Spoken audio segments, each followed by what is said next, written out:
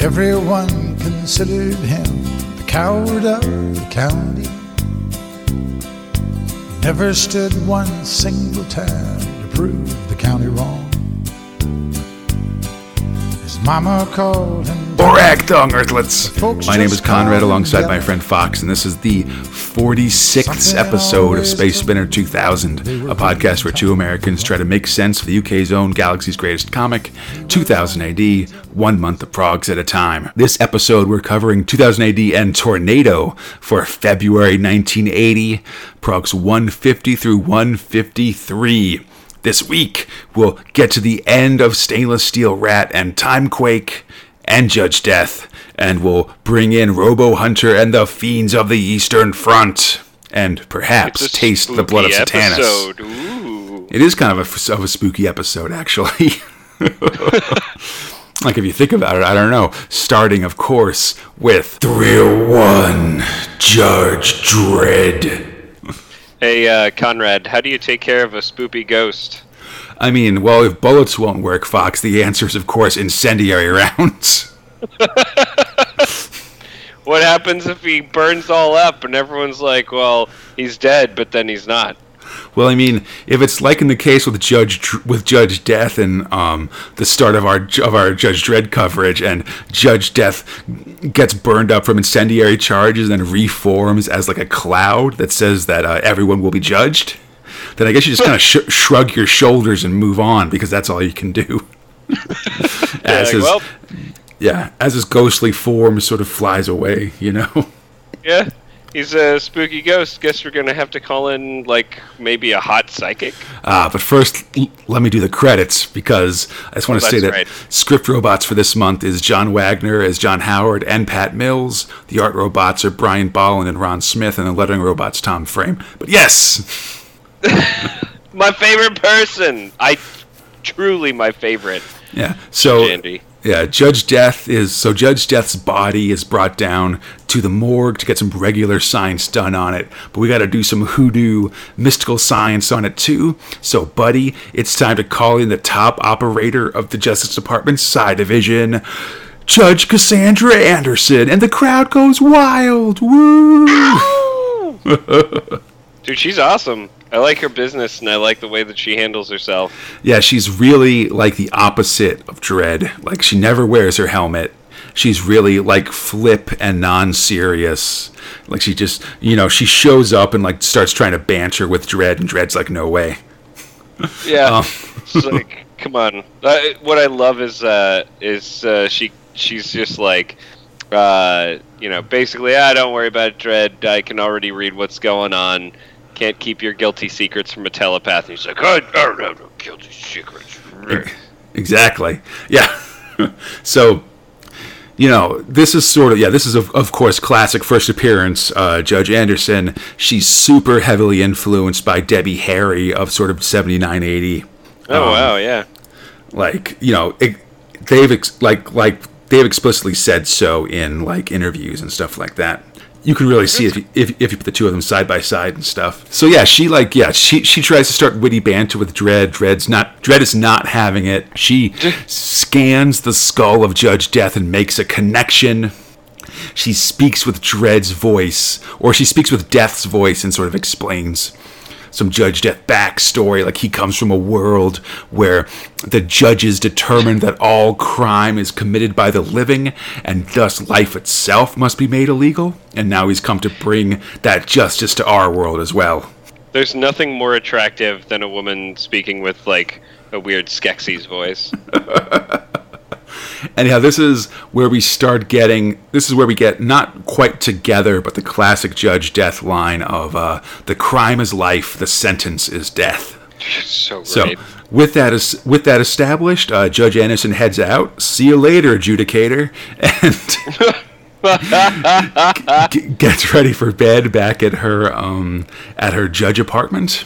Which, hey, great. Yep. Temper a nap.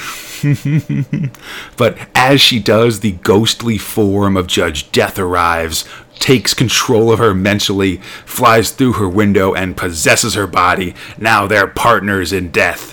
What a jerk. Yeah. So we cut to Judge Anderson being controlled by Judge Death. She goes to the Mega City 1 morgue and retrieves his body. And she takes out all the guards along the way. This is my favorite face that she makes. It's just like the gritting teeth. She's very grossed out by both what she has to do and by the fact that she's been taken control of by a rampaging death monster from beyond the stars, basically. Yeah, exactly. Some more guys try to stop her, and she kicks one of them out the window. Dude with high heels on, just like boom, get out of my face. Hey, she doesn't care, buddy. Dredd's sort of on the chase, and Anderson is trying desperately to resist death. Like, they're in an ambulance, and she, like, crashes it, so they have to start walking. Hardcore. Yeah, as they walk, she, like, broadcasts her location to Psi Division and stuff. Like, despite the best efforts of Judge Death to stop her, she sort of broadcasts psychically both her location and one word: boing. I love the psychic lady. She's just touching her face like, ooh, I'm getting psychic feelings. I mean, it definitely, like, Psi Division definitely sort of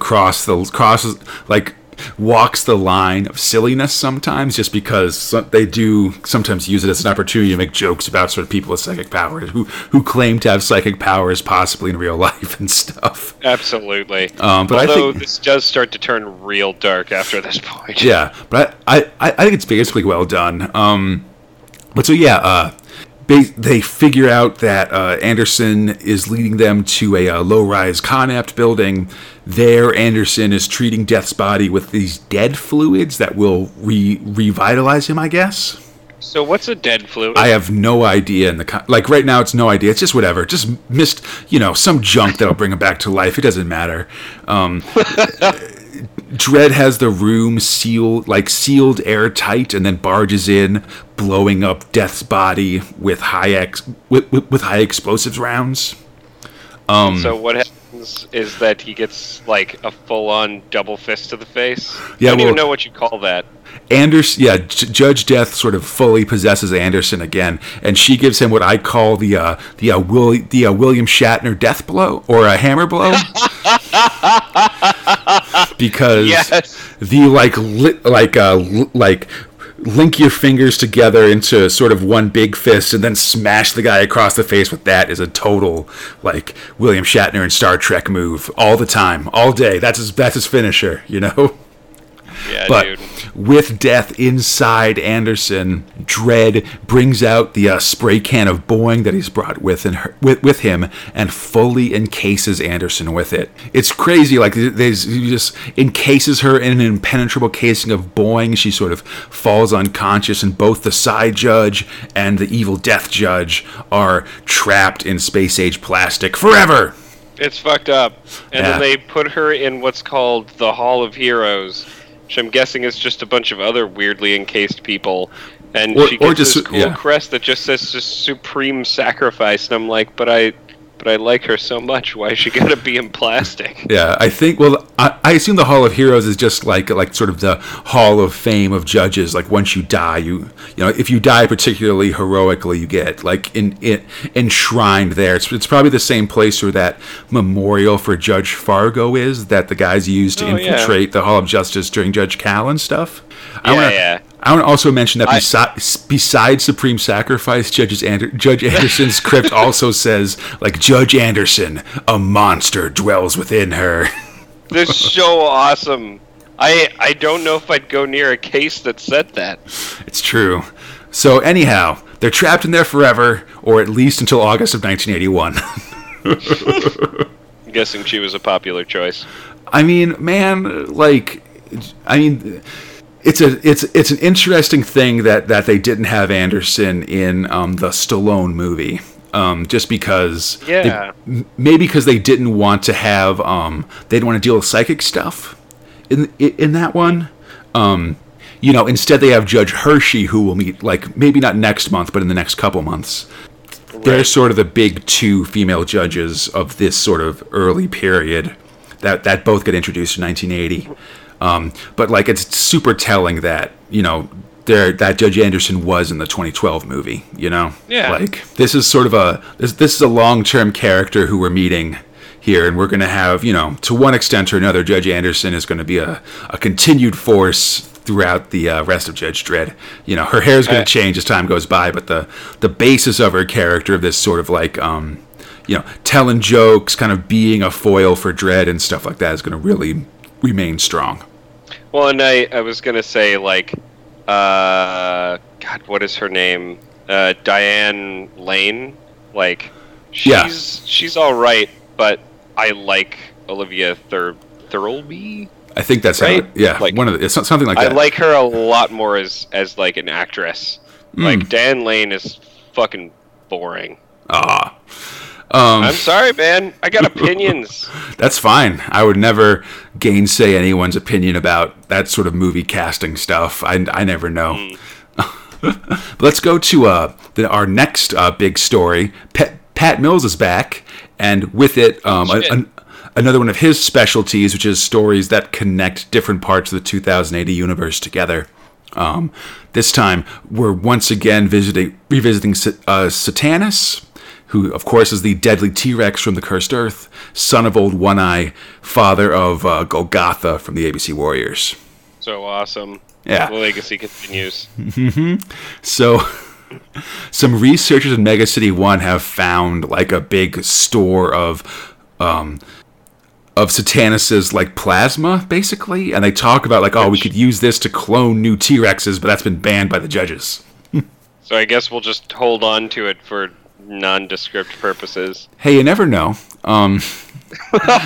When a T-Rex fucking plasma might be, like, necessary. I'd rather have it than need it, buddy. That's fair. But what happens if some, like, dumbass guy... Yeah, so then researcher, quote-unquote, Cyril J. Ratfinkel, sort of wonders idly what would happen if someone drank the blood, and basically just gets, like, knocked on the back of the head and told to go back to making copies, because that's dumb. Yeah, it is stupid. Like, okay, they would drink blood and it'd probably not be great. How's that? But, like, man, if you drink, if you eat a rare steak and you drink cow blood, you don't turn into a cow. But whatever. Yeah, but cow isn't, like, a billion, jajillion years old fucking thing, you know? Totally, yeah. I'm not trying to gainsay the plot of this story. Far from it. All I'm saying is that what this story taught me is never trust a scientist. They're gonna fucking drill a hole in your floor and draw blood in your drink. Yeah, that's what Cyril does, man. He steals a bunch of the dinoplasma. He takes it home. He drills a hole in his floor and then does that sort of like thing where you drop a string and then you drop the liquid on the string thing. So you get a more accurate, like, flow of drops. And he basically doses his downstairs neighbor's wine with, as they're, like, as he and his, like, fiance are celebrating some deal. He basically doses it with Satanus blood. Yeah, well, it's like, so not only is this their wedding anniversary, right, but they're, like, the super nicest people in the world. They're like, we've got great jobs, we love the city, the judges are great, like, Judge Dredd protects us. They're, like, model citizens to the nth degree, and he's just like, I'm just gonna, like, put this in your drink now. Yeah, so now the downstairs neighbor, Rex, appropriately enough, God, he's getting dosed with Satanus blood. He starts to grow, like, scales and his teeth sharpen a little bit. Cyril Ratfinkel bumps into him on the elevator and offers to help him with his symptoms by giving him medicine, but that medicine's just more Satanus blood. Soon, Rex is getting aggressive, like eating raw meat and building a big nest out of furniture in the apartment. And it's really awkward. Possibly eating the alien pets of neighbors. Definitely eating the alien pets of neighbors, and then shoving his wife outside and being like, "Get the fudge out of here." Yeah, he makes her leave. She's nervous, and she calls Judge Dredd to come check on Rex. But Dredd's a little busy right now, sort of taking on a lunatic who's taken hostages and stuff like that. Can you just directly call a judge? I think she called the switchboard and asked and said that she had a problem, but she'd only speak to Judge Dredd about it. Gotcha. Which, like, I guess that's how it could work, but it doesn't seem like It doesn't seem like a good way to run a justice department, if you ask me, I guess. No, man. I feel like you just get the judge you're going to get. And that's if you get one. Mm-hmm. So after Judge Dredd takes out the punk, holding people hostage, Dredd just thinks about investigating, but realizes that the wife, Lindsay never left her address, so he doesn't know where to go. Meanwhile, Lindsay goes to confront Rex, who is now transformed into a full-on, T-Rex man. Homo Tyrannosaurus. Yeah. So Rex kills Lindsay and drags her body into his nest. Ratfinkel looks on with glee through the hole in his floor and, super stoked. He calls the new species Homo Tyrannosaurus. He's a weird fucking perv, that dude. Yeah, and finally pays for it because Rex's next victim is Ratfinkel himself. Yeah, man. Fuck that guy. Yeah, totally eaten. Whatever. Dredd's finally here on the case. He's pissed that they couldn't have stopped the death of Lindsay because she didn't leave her address, and that's why 911 tracks your location when you make a call. So be careful about hanging up on 911 if you call it accidentally. That's my message to you. He's like another innocent citizen dead all because of stupidity, and another judge is like, we couldn't have done anything about it. Don't be so hard on yourself. And he's like, she could have left her address. Yeah, she's the stupid one, basically. It's an interesting character moment from Dredd here, for sure. It's amazing. Sorry, so Dredd's on the hunt for Rex, and Rex is on the run. He's changed back to human, because I guess he's like a were-T-Rex, basically. But Dredd sort of follows Rex to his office and catches him there, coming face to face with the beast. It seems that Rex has tried to hang himself, but when he did, he went full T-Rex instead. So it's Monsterverse Judge, as Dredd's lawgiver is knocked away and Rex's tail wraps around his neck, choking him. Also, just want to say, This is before Aliens, right? No, this is after Alien. This is after Alien. Oh, shit. So, yeah, there you go. This is very Alien, man. Yeah, definitely. Yeah, it's definitely sort of a sci-fi horror kind of feel to it. But so, next time, will Dredd make a meal for the monster? Don't miss next prog. Or next episode, I suppose. I mean, I'm not going to jump to any conclusions here, but I think the answer's no. I mean, I guess I don't know, but probably not. Spoil sport, dude. Speaking of apparent ends, or I should say, of things looking bad but probably still continuing, thrill to the VCs. Script robot for the VCs is Gary Finley Day. Art robot is Cam Kennedy. Lettering robot is Tom Frame. So, the VCs pull into Phobos Harbor, the biggest Star Trooper base in the system in orbit around Mars.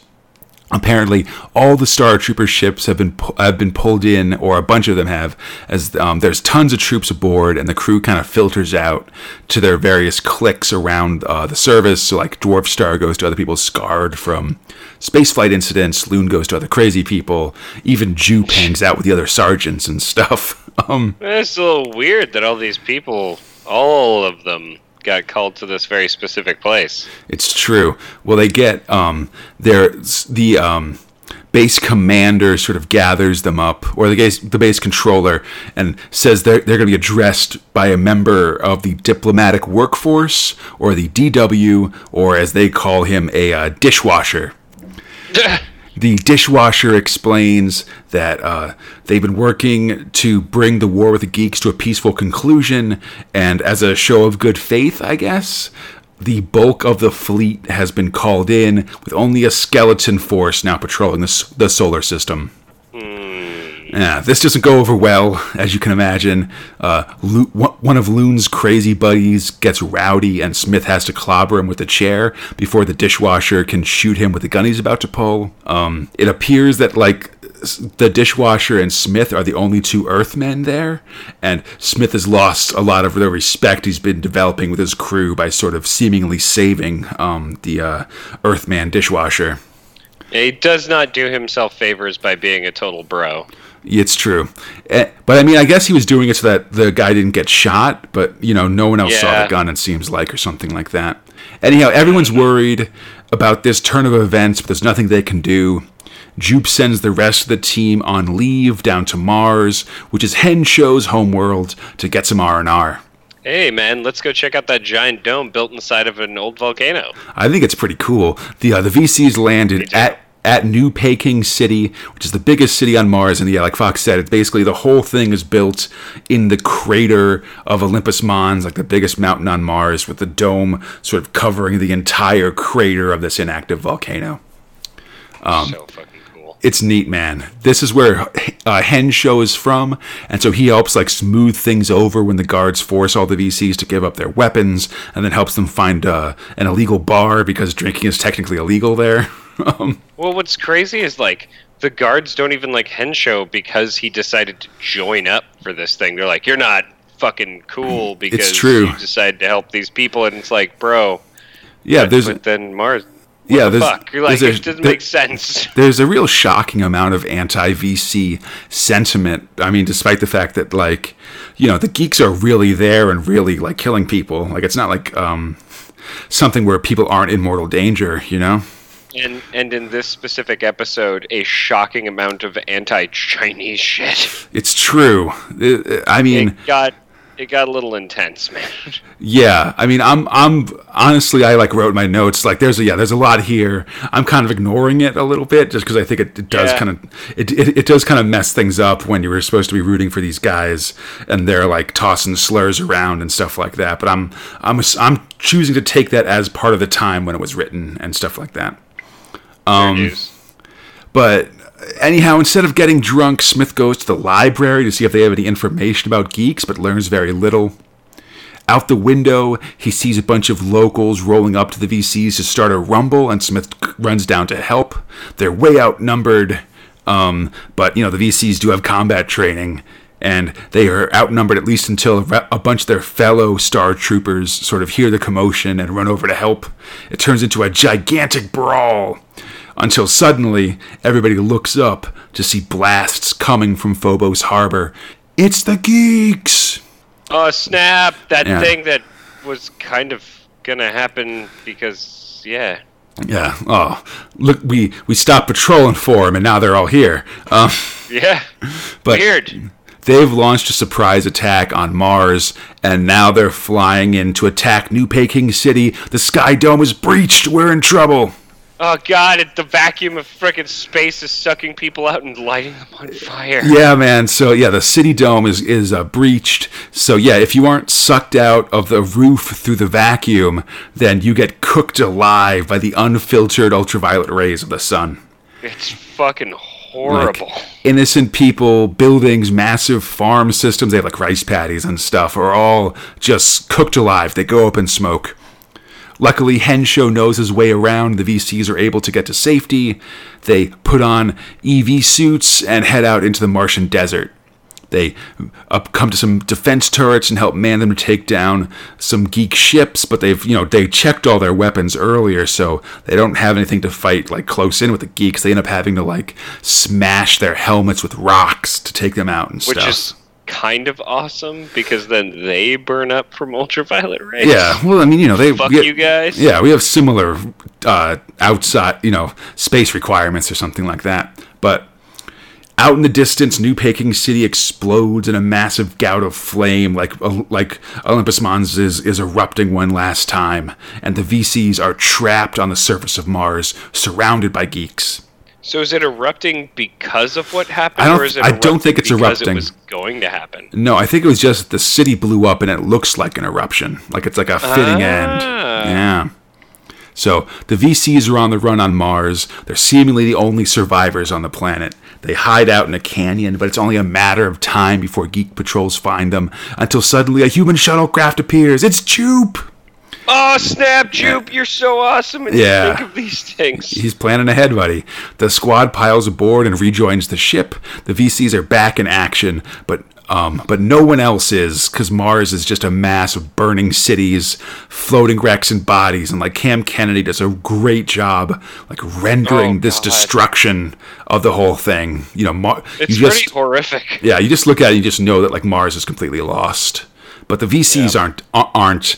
They have to fight the geeks at their next target, but no one knows what it is. Everybody basically wants to go to their own home planet to defend it from geek attack, but Jupe decides to hold back and wait for reports. They'll clean up any mess that presents itself, vacuum cleaner style. Everyone's on edge. Yeah. Everyone's on edge about this, of course, especially our guy Smith. Next episode, The Dark Side of the Moon. Dude, Jupe is, like, strongly my favorite character out of this so far. He's super capable. Like, he sent his guys down to R&R, but was like stayed up there on Phobos base, probably with the engine running, like tipping over, being like, well we're leaving. He mentioned that they hit it. He hit it on a different moon. Like he was like, Yeah, like I'm pretty sure that now that we've left the geeks alone, they'll attack. So let's sort of, let the guys have a little bit to blow off steam and then get ready to fight our way out. Yeah, exactly. Well, and save their lives. You don't have to go scrambling and shit. Exactly. Yeah, it's cool. But hey, speaking of military forces scrambling for their lives, Fox. Oh, God. Thrill 3, the Stainless Steel Rat. Hey, watch out. Somehow, by looking at a knife, you know that there's nerve poison! You can tell. Script robot for Stainless Steel Rat is Kelvin Gosnell. Art robot is Carlos Escara. Lettering robot's Jack Potter. So, Slippery Jim DeGrees is fighting this assassin that was threatening Angelina. He kicks him off the side of the tower. They're 2.5 kilometers up, so he's going to be falling for a while. He then enters her room to tell her what's up. She assumes the killer was probably from the Count, like the leader of the revolution that they're both in. Trying to steal. She comes out in sexy lingerie. Yeah, she's just chilling. She was just chilling in her sexy lingerie, dude. Yeah, that's what people do, right? I mean, based on her backstory, maybe. But so there's only one thing to do, and that's start the revolution right now. So after some more sexy clothes changing, Jim and Angelina head down to the mole tanks as the attack planes and howitzers of the revolution roll out. Slippery Jim convinces Angelina not to kill the Count, and the mole tank fires its lasers and heads underground. It's pretty cool. It's got like these little legs that let it like stand up and then shoot the ground like a 45-degree angle and then jump into it and jump into the resulting hole and stuff. It's kind of neat. The legs are a little weird to me, but I really love the face lasers. Yeah, totally. So as they travel, Jim asks Angelina something. He kind of says there's something odd about the autopilot. She pulls a gun on him. She knows he's Slippery Jim here to stop her, but instead she's gonna stop him. Oh no! What's he gonna do? We jump in the next prog. We jump to at like the big color splash page. We're on the surface, and it's all out stainless steel war. Awesome. It's pretty cool. Carlos Escara is a badass artist. That's all I've got to say. Is these tanks are crawling out of the ground, zapping other tanks with lasers. Like 79 and 80 have really been banner years for Carlos Escara in these sort of center page strips, both for like Strontium Dog and the work he did on ABC Warriors, and this for sure. So, underground, Angelina starts monologuing prior to killing Jim. We learn that she used to be super ugly and turned to crime to get surgeries to become more beautiful. And now she's out for revenge for the norms that treated her bad when she was ugly. So, maybe she just is in love with her new figure, so she could be wearing sexy lingerie for herself, just looking in the mirror or something. I could see it. Yeah, why not? Yeah. So before she can pull the trigger to kill Jim, we see a fleet of Special Corps ships attacking Angelina's army, taking it out. The war is over.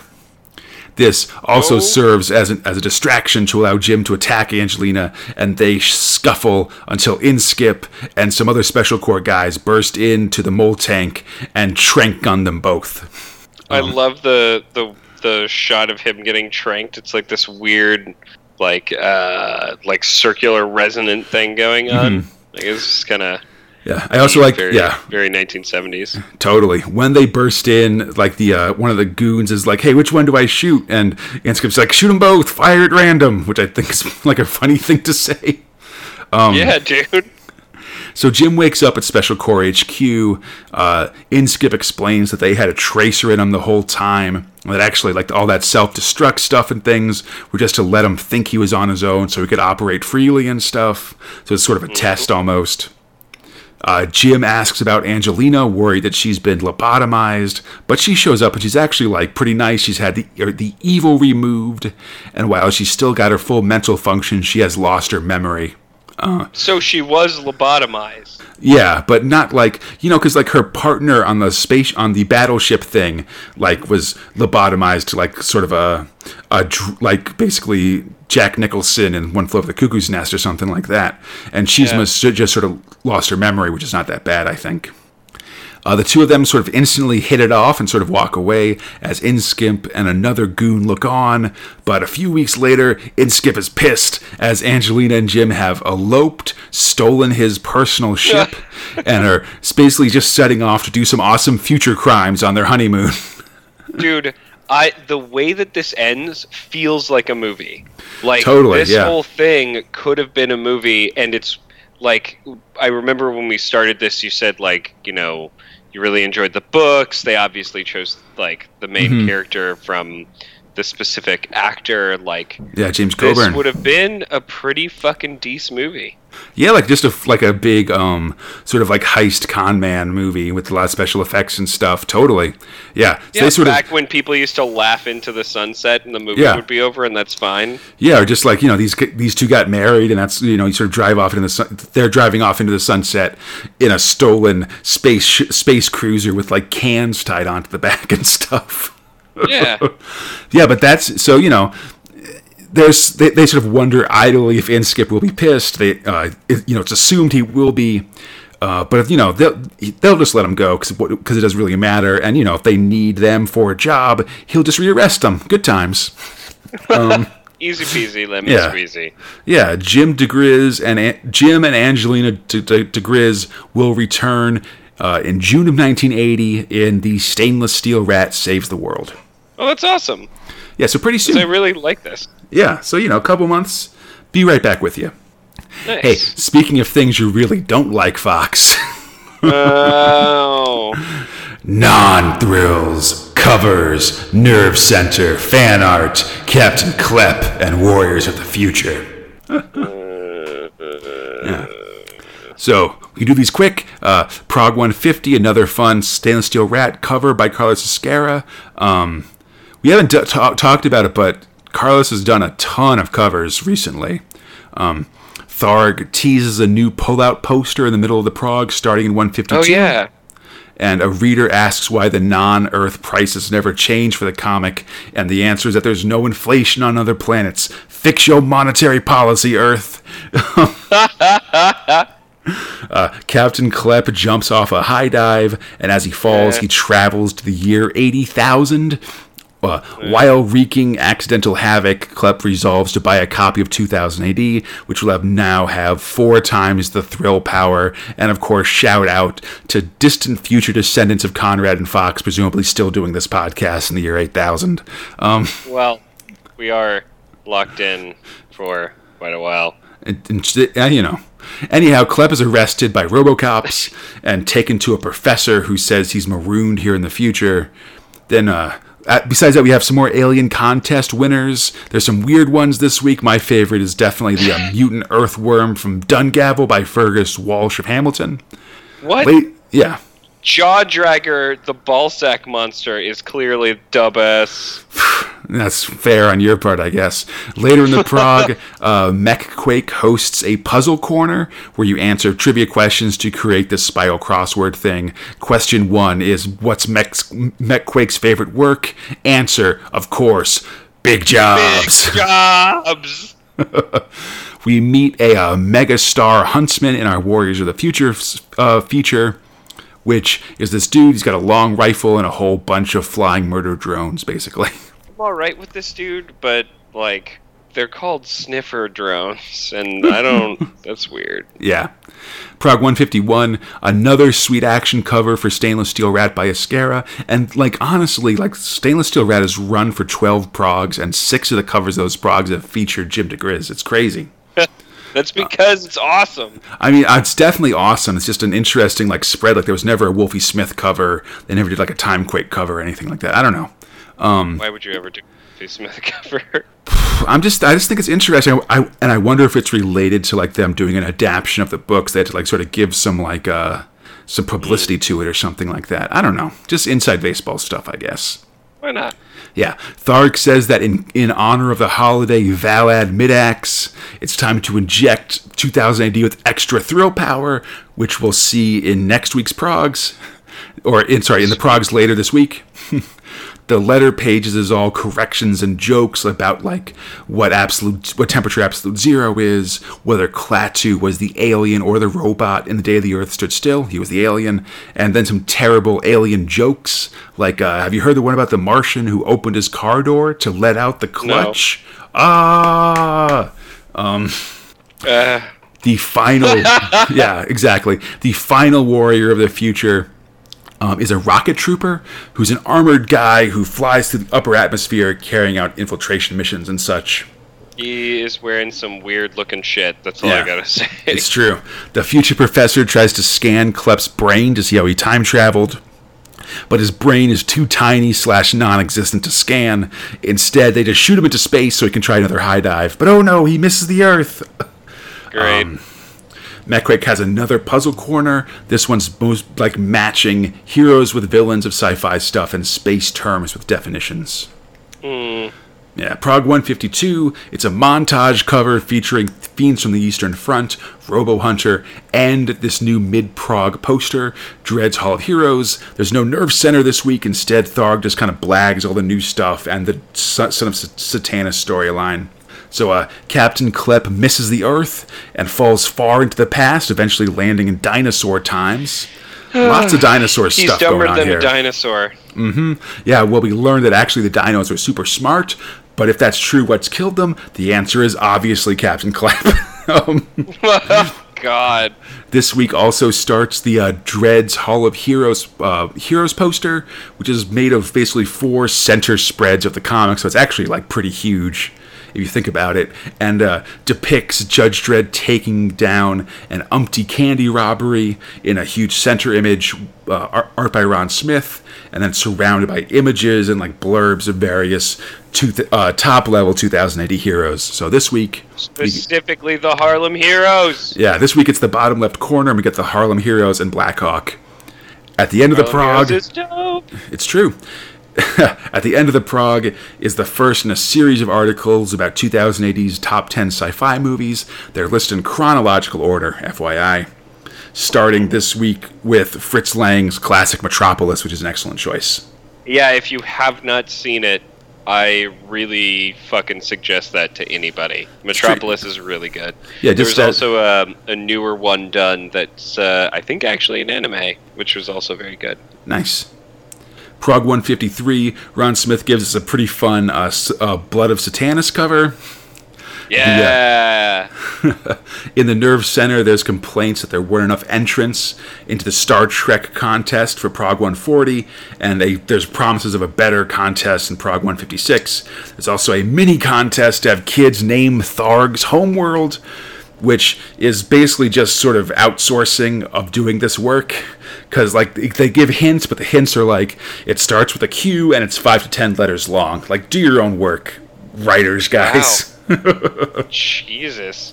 Also, the Incredible Tharg is awesome. Anytime Tharg is drawn as a strong man, I'm into it. Yeah, I should say in a lot of the Nerve Centers, they there's a picture of Tharg sort of doing his editorial, and it's usually like a fan art picture of him, including the Incredible Tharg this week. Yeah, so the dinosaurs show Klep their rocket ship, which they're preparing to use to leave Earth, but so it looks like they just left instead of all dying. That's nice. Until a dinosaur with headphones accidentally sits on top of tiny Captain Klep, and his scream of pain is so loud and powerful, and just the right frequency that it instantly kills all the dinosaurs on Earth. Jesus Christ. So once again, 2000 AD commits genocide against an entire race. Always. This is a bunch of races because there's a bunch of different dinosaurs. That's fair. Doing Dan Dare proud. It's true. with all the dinosaurs murdered, Clep is now trapped in the past. So I guess he's just got to wait like 50 million years to rejoin his life in 1980. This week we get the bottom right Hall of Heroes posters with ABC Warriors and Robo Hunter. Like the cover of this prog says that it's a hologram poster, but I don't see any holograms. So if there's anybody out there that can explain to me what they mean by this, please let me know. Maybe it doesn't actually exist. I mean, I feel like they say it a lot. I don't know. But the next film in our list is Things to Come from the year 1935. It's written by H.G. Wells, and it's a generation-spanning story of the future of the human race. It's pretty well known both as a special effects, like early special effects masterpiece, and for predicting things that actually have come to pass, such as the ability of planes to cross the Channel and bomb England. Oh, I haven't seen this movie. I haven't either, but I've just, I hear good things. That's what I'm trying to say. All right. But hey, speaking of things that took place in the past, Fox. Oh, I see what you did there. Uh-huh. Thrill 4, Timequake. How do you... Oh, yeah, credit card. I was just going to say, yeah, script robot for Timequake is Chris Lauder as Jack Adrian. Art robot's Jesus Redondo. Lettering robot is the Aldrich Mark II lettering bots. How do you get out of a null time spiral? I don't know, and neither does this comic. Let's hand wave until we get back to the office. You just kind of do it? I don't know. Yeah, it's just... That is literally how they escape the null time spiral. It's just like, well, what if I do this thing? And it's like, how did you do this? And he's like, it doesn't matter. We did it. Yeah. Let's kick a guy in the face. We're out. That's what matters. So... I guess he moves, like they're in this big tunnel of just like when you stand with two full-length mirrors on either side of you. Yeah. And everybody's moving in sequence, so he like breaks the sequence. I don't know, but whatever. They burst out of the time trap, guns blazing, as Jack Blocker and Susie Cho, the time control agents, do so. The evil bootleg time travel agent Mother Eternal activates her time travel thing and disappears. Can't stop to chatter, possums. Bye! Bye! As a couple goons come out, and they have to take them out, and Susie and James take them out quite handily. As they sort of track Mother Eternal's path, a couple more tourists show up, these ones covered in arrows. They wanted to see Julius Caesar land in England, but instead they showed up on the French side of the Battle of Agincourt, and they got arrowed to death. That's just what happens when you go to a shady time person. It's true. So, Blocker and Cho track Mother Eternal and warp back together, but instead find themselves 400 years ago on a battlefield on the wrong side of the lances of the Charge of the Light Brigade. Next frog, cool fucking time shit. That's what I would have called it. Cannon to the right of them, cannon to the left of them, cannon in front of them, volleyed and thundered. As the Light Brigade charges to their doom, Blocker and Cho use their time straps to travel back in time, like, 5-10 minutes, to catch Mother Eternal before she ditches them there at the Light Brigade. Which, seriously, chick, you're messing with time cops. They know what they're doing with their time travel stuff. Yeah. They force her to return to the 23rd century as Susie takes a bullet to the shoulder from the Russians. Oh, snap. Mm-hmm. Back in the 23rd century, Mother Eternal pulls a gun on Blocker and prepares to shoot him when another version of Mother Eternal shows up. Darling! The Mother Eternal with a gun is distracted, and Blocker realizes that it's his partner, Susie Cho, who can apparently shape change, I guess? I don't know. Anyhow. Hey, that's cool and also attractive and also very, it's useful. Mm-hmm. So Mother Eternal gets knocked out, and this triggers the self-destruct bomb in her office. Oh, God. Cho and Blocker warp away, assuming that Mother Eternal was killed in the blast. Instead, she manages to activate her time travel stuff just before it, but ends up being stuck in prehistoric London, unable to leave because her time machinery has been destroyed. So she swears revenge, but I don't really see how that's going to happen. Ever. I mean, in theory, I'm sure she'd find a way if this story continued, but it isn't. That's it for Timequake, which is kind of a bummer because I thought this was a pretty fun story. This was better than most of the time shenanigans that we've seen outside of Fleshbook 1, and better than Wolfie Smith, and better than Rick Random, that horrible Rick Random story. Yeah, I'd say it's definitely like one of, if not the best, like sort of 4 to 8 Prague stories that we've seen so far, or 4 to 12. Yeah, 4 to 8, I'd say. Like it actually felt like Time Cops. You know? Totally, yeah, definitely. Time Cop shit. Yeah, this is sort of, if we ever kind of find a way to do the old Star-Lords in the course of this podcast, like the idea of there being a comic that's got Robuster's Strontium Dog, and this makes that feel like a very strong comic to me. Yeah, like quite honestly, it's a beast that I'd be willing to tackle. Mm-hmm. Hey, speaking of beasts you probably want to stay away from, Fox. Thrill 5, Blackhawk. Let's go to the weird world of the Silver Sun again. Always. Nah, I don't know. So Script Robot's Alan Grant writing as Alvin Gaunt. Art Robot's Massimo Bellardinelli. Lettering Robot is Pete Knight. So, the assembled army of Batman, Zog, and Ursa. Actually, I guess I forgot to say that Batak flew off on his own in Prague 148, which we forget. Yeah, who cares? That happened, but whatever. They all march on the Great Beast, who is, of course, the ruler of this world within the black hole. While Blackhawk is doing recon, the forces of the Beast, led by that Djinn we met right as the team arrived here, attack the army. Blackhawk intervenes with his murder unicorn and the Bloodblade, which steals the life force of those who it cuts. With Zog and Ursa helping the BBs fight the attacking army, the Djinn guy is once again smashed in the head by the club of Zog. He's got no defenses for that. So what do? You suck out his life. Yep. So Blackhawk basically assaults the castle of the Beast. He bursts through the door with his murder unicorn. Yeah, he threatens the Beast, but we learn the truth that that this was a trap all along. The Beast controls the Bloodblade, and where once it sucked the life out of Blackhawk's enemies, now it's sucking Blackhawk's life, and he's all grody looking.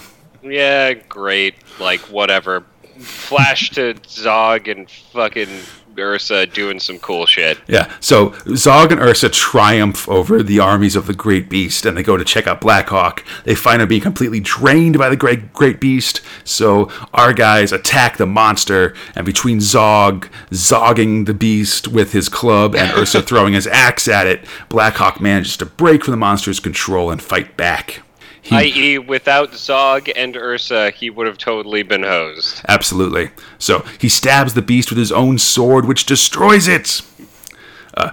As the Beast dies, Blackhawk demands the location of the Soul Sucker to get his soul back, but the Great Beast explains that actually, hey, like he's like an evil guy and doesn't have an actual code of honor. He was lying about all that stuff. And instead, but like an evil guy, has to do a magic spell riddle.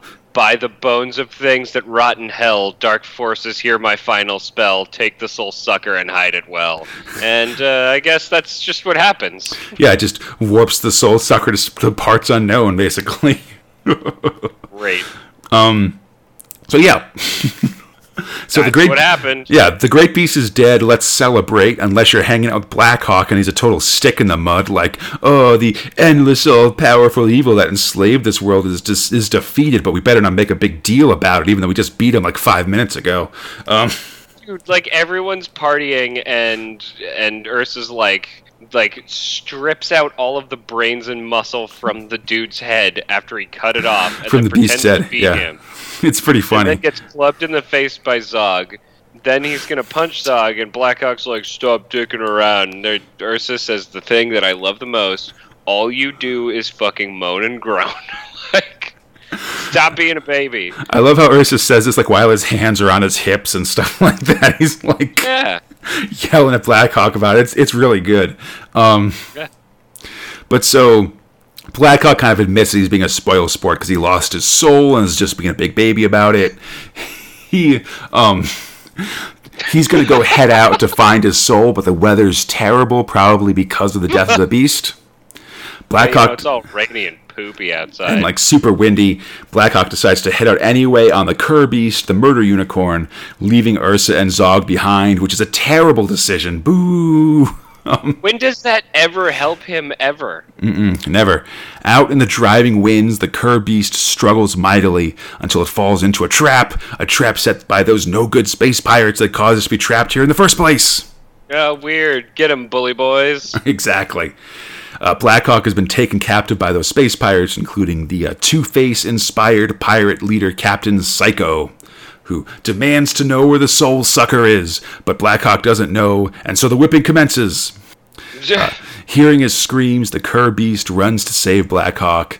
Blackhawk gets free and threatens Psycho, who tells his tale. Once he was a regular dude, but he was enslaved by the soul sucker, just like Blackhawk. And oh, look, it's the same thing. Yeah, if you don't have a soul, you begin to love the sound of pain and evil, and eventually that warps you into an ugly evil dude. Psycho's halfway there, and Blackhawk is on the path as well. The only remedy is to find the beast, which has now been hidden away by the great beast's dying curse, and get their souls back.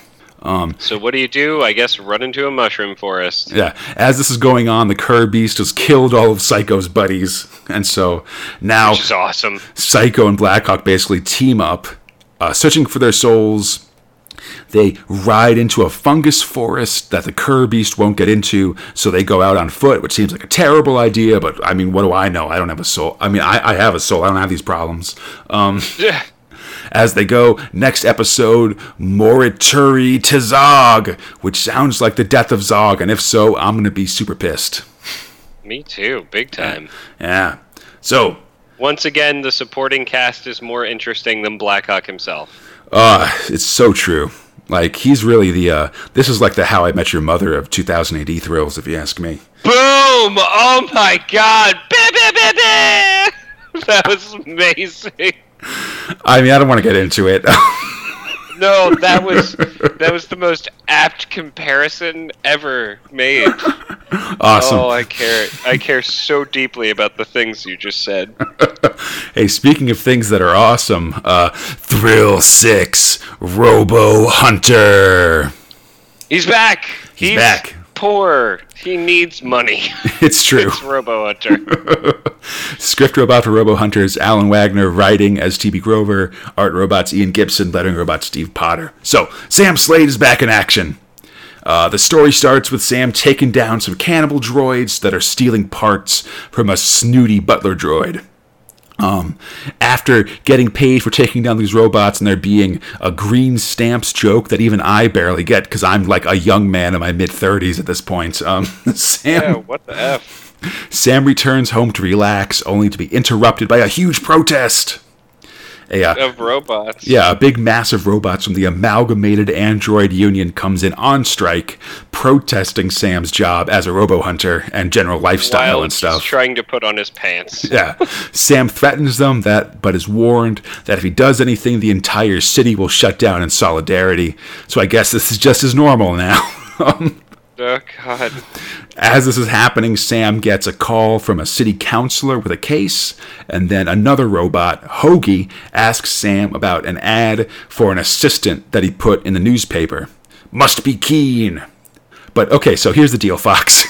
When I say what's up, it's for an ad that he put in the newspaper, it's actually an ad that Hoagie put in the newspaper saying that Sam Slade needed an assistant, which I think is a pretty smooth move, to be honest. That's pretty on point. I mean, like, look, if you want to get a job, I guess force somebody to give it to you by definitely putting in that ad yourself. Absolutely. So Sam's going pretty crazy at home, so he heads out to meet with Councilor Armit, who's the city councilor guy.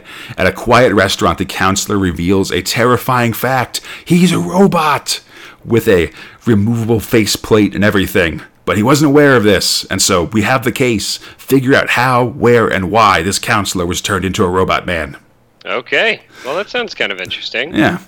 So after some quick freaking out, we see the seamlessness of the counselor's robot job, and he explains that he had a blood test 6 months ago, so the swap must have happened fairly recently.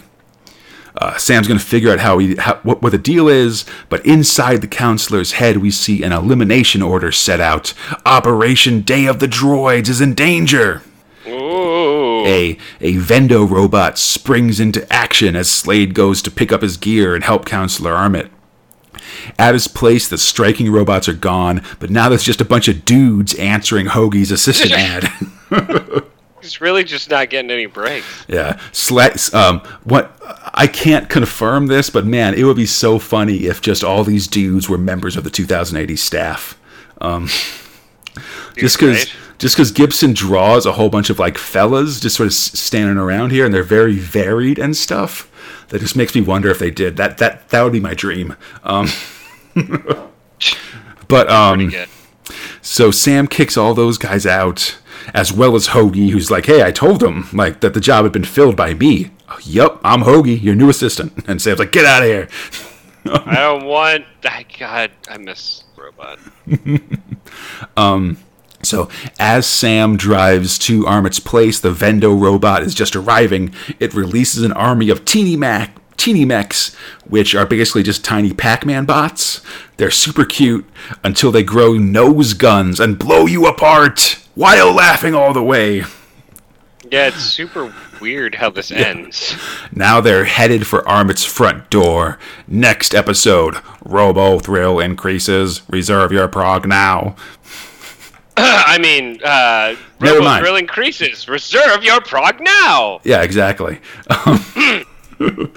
So something to keep an eye out for in these early issues of Robo Hunter Fox is that once these issues were drawn, an order came down from IPC Publishing that they didn't want to have smoking appear in the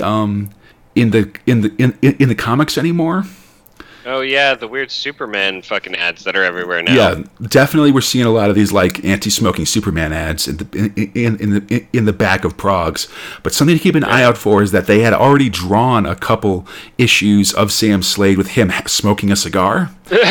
Yeah. And so you can kind of see sometimes he'll hold his hand in a cigar way, and they've widened it out and maybe added something. Like there's one thing where he's got a fork. Where like Sam's holding a fork in Prog 153, but his fingers are in such a way that you could definitely have a cigar in there if you wanted to. Interesting. Later, this leads to the creation of one of the greatest one of the greatest characters in 2000 AD, but I don't want to spoil it too much for you, Fox. Okay. Instead, speaking of new characters and not spoiling, let's go to Thrill 7, Fiends of the Eastern Front. I liked the not spoiling joke. That was good. I do my best. So script robots, Gary Finley Day. Art robots, Carlos Esquerra. Lettering robots, Jack Potter for the Fiends. I just want you to know this is fucking awesome. It's cool, dude. Dateline 1980. While excavating a building in West Berlin, workmen find a strange discovery. Through a black tunnel, they find a skeleton in a German uniform sitting in a chair in a room that's bare except for 10 silhouettes on the wall, numbered 1 through 10. The silhouettes are obviously of vampires with like capes and popped collars and stuff. The skeleton holds a book. It's a diary. The Diary of Hans Schmidt. Yeah, it starts in 1941 as he heads out to the Eastern Front as part of Operation Barbarossa.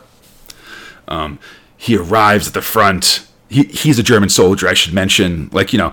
Yeah. We don't have to get too far into the fact that sort of like our hero is this Nazi guy. It's not a big deal, I don't think, in the course of the comics.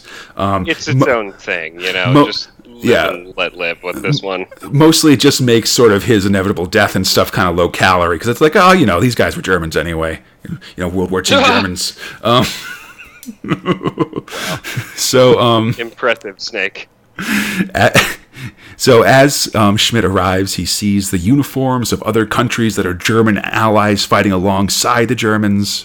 So just, you know, put a pin in that for later, Fox. There are allies here on the Russian front. They look a little weird, but hey, whatever. Exactly. At the front, Schmidt volunteers to scout the Russian lines. He wants a medal and wants to go in as soon as possible because he's a dumb kid and doesn't understand how these things work.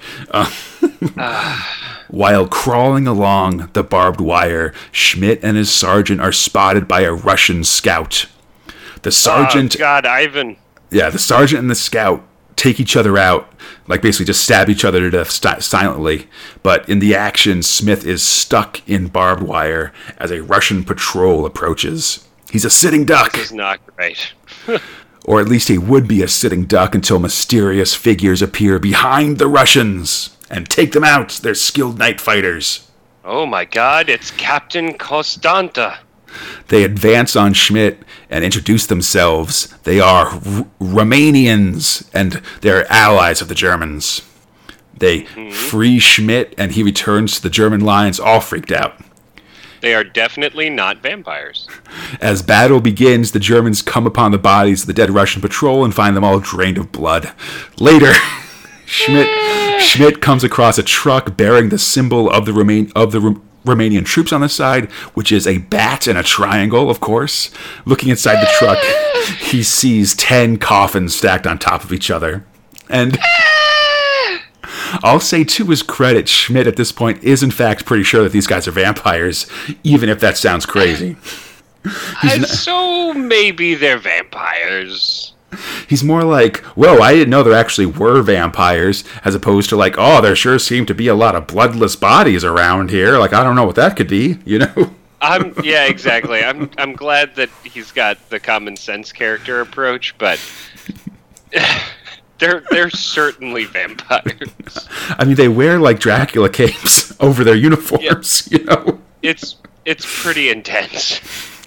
So it's raining as the German column marches on, the truck of the Romanian division driving with them. Suddenly they're attacked by Cossack horsemen. The rain and mud has jammed the German guns and things look bad until the horses get near the Romanian truck when they all spook and throw their riders. Oh God, this is not great. Yeah, the Romanian driver claims all the swords, all the sabers of the fallen Cossacks as the right of the victors, and the Romanian squad are just generally real dicks about it in terms of claiming trophies and stuff. They're like, those are ours. I'm sorry. Yeah, you saw what happened to those horses. Don't put two and two together. That night, the column comes under attack from Russian tanks, but the Romanians, sword in hand, run out on foot to take them on. A mysterious smoke fills the battlefield, and soon the tanks go quiet. The Romanians claim that they all just snuck up on the tanks and stabbed everybody inside of them to death. And indeed, every Russian soldier in the tanks has had their throat cut, or, you know, as their throats have been ripped out by vampire teeth, I guess. But don't think too much about it. Mm-mm. Oh, weird. Are those Russians putting up some weird traps up there? Let's shoot them. Oh, yeah. No, it's just crucifix and garlic. Yeah, he investigates. Yeah, basically they think they're booby traps. But yeah, it's just a bunch of, like, things covering the escape of these Cossacks, and it's just vampire junk. It's just garlic and crosses and stuff. So like, maybe these guys are vampires. Yeah, the words Javoli, which means fiend or devil, written everywhere. The Russians know the truth about our vampire allies. Next episode, Chateau of Horror. I'm into it. This Fiends of the Eastern Front one is kind of an interesting story. I feel like it might have actually been for a different magazine. I think when you say interesting, you mean awesome. Okay, yeah, that's fair. Mostly because like these guys like Gary Finley Day and Carlos Esquerra and stuff are also actively working on like World War II comics and stuff. And interesting. There's a couple points in the art here where Esquerra signs his name on the art, which he usually doesn't do in 2000 AD stuff because they have the credit card. And like, for instance, in the first issue of Fiends, there's no credit card. The credit card isn't until like the third page or something like that. Like the page isn't formatted in a normal 2000 AD way. That makes me think that maybe this was written for like a horror series in like Battle Action or one of the other war comics that IPC is coming out, and got that's pretty cool repurposed because they needed some pages for Fiends of the Eastern Front and just fit better in 2000 AD or something. Yeah, it's just what you do. Yeah. Vampires, man. But it's fun, man. This vampire in World War these vampires in World War II are really neat. I fucking love it. This is great. You definitely don't expect it, you know. I mean, they threw their hat in with the wrong people, but blood's blood. I mean, we'll see how it goes, you know. I could see how, no matter what they were, if you're sort of a small Eastern European country, you have to throw in with Germany when it starts getting belligerent until you can find something else to do, basically. Fair. So, hey, Fox, Conrad. We're done with the thrills for this month, talking about them. What thrill had the most thrill power for you this month? All right, so it is a little bit of a toss-up for me. Mm-hmm. And not to say that one was inherently better than the other or anything. These were actually, I really fucking loved all of them, so this is going to be a rough month for me. Yeah, this was a good month. Judge Dredd and Fiends of the Eastern Front are very clear victors for me in this regard. Awesome. It's like spooky fucking progs this week. And yeah, there's a lot of horror stuff for like it being February. It's kind of funny. This is like what I think of as like an October month or something like that, just with all of the ghosts and were tyrannosaurs and things like that. I really liked it a lot. Judge Death is really cool, actually. I'm sad about Anderson, but it's like more character to the series, and I don't know, it's just great. Yeah. Awesome. And then, so what thrill had the least thrill power for you this month? That's kind of rough. I mean, you know, just because I can't get behind the main character, and because it's such a good month of progs this month, I'm gonna say Blackhawk. Like, now we got what, 2, maybe 3-ish progs of having Ursa and Zog, and the BBs, but now it's just like done. Fucking Blackhawk as a character is just so shitty and boring, and every time Ursa's up with some Mac, I'm like, dude, I want some of that Mac. That's fair. It's ridiculous. Anyway, man, what is your top and bottom? Yeah, so maximum thrill power is Judge Dredd this month, absolutely. Like Judge Death, all the Judge Death and Judge Anderson. This is like super duper, like gold-plated classic stuff. Son of Satanus is really fun too. Just like you said, like as like a horror comic, and this like sort of were tyrannosaur. That's just such a crazy concept and stuff. Yes, we're basically like, I don't know, like I think the first. I'm sort of putting in like Cursed Earth protocols here, but right now, like the first 3/4 of 1980, top thrill is Judge Dredd's To Lose for me.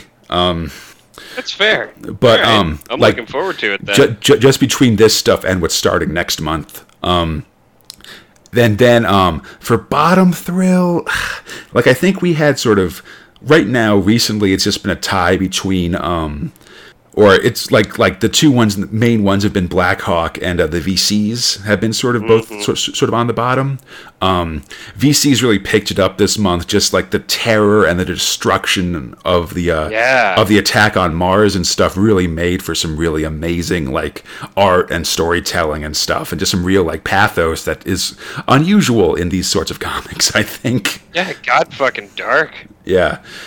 Whereas, man, I just, like I said, like, yeah, it's rough that so far Blackhawk is like the supporting cast has really been what I've loved about Blackhawk. Like, I'm way more of an Ursa fan than I am a Blackhawk fan. Dude, let's drink some Mac and fucking chop, bro. Absolutely. And so this move of him leaving the characters that I like to team up with Captain Psycho, who I don't really like, and then the two of them to have sort of sullen, I have no soul adventures just seems like a terrible decision. It sounds lame and boring and stupid and dumb. Yeah. So I'm putting, so Judge Dredd top, Blackhawk bottom. I mean, Blackhawk's still... Solidarity! Yeah. Blackhawk's still pretty good. Yeah. Just in terms of, like, I mean, like, I don't hate it. Like, there's been stuff, again, I say this a lot, but there's been stuff that I've really just been like, yes, this is the bottom. This is terrible. Like, if Captain Klepp was in contention, it would be the bottom, but I don't want to put it in there. Not easily. Just so we can have a discussion about it, But... yeah, but, don't beat a man for not having legs, you know? Exactly. So, I think we got that sorted out. I hope everybody enjoyed the show. You can always find Space Spinner 2000 on iTunes, Stitcher, the Google Play Store, or our podcast site at Cradaline.com. Feel free to contact us at spacespinner2000@gmail.com or on our Facebook, Instagram, or Twitter pages. On Twitter, we're at SpaceSpinner2K. For everything else, look up Space Spinner 2000. We should be there. Come back next time as the quest for the Judge Child begins. The Mech Assassins strike. The Geek War comes to Earth. The German Vampire Alliance shifts. And Blackhawk meets the Dreamweaver. And then things get weird. What the fuck? Yeah, second podcast where there's been a character named Dreamweaver, neither of which have had anything to do with the song. Until next time, I'm Conrad, he's Fox, and we are Space Spinner 2000. Splendugworthrig! Everyone considered him the coward of the county.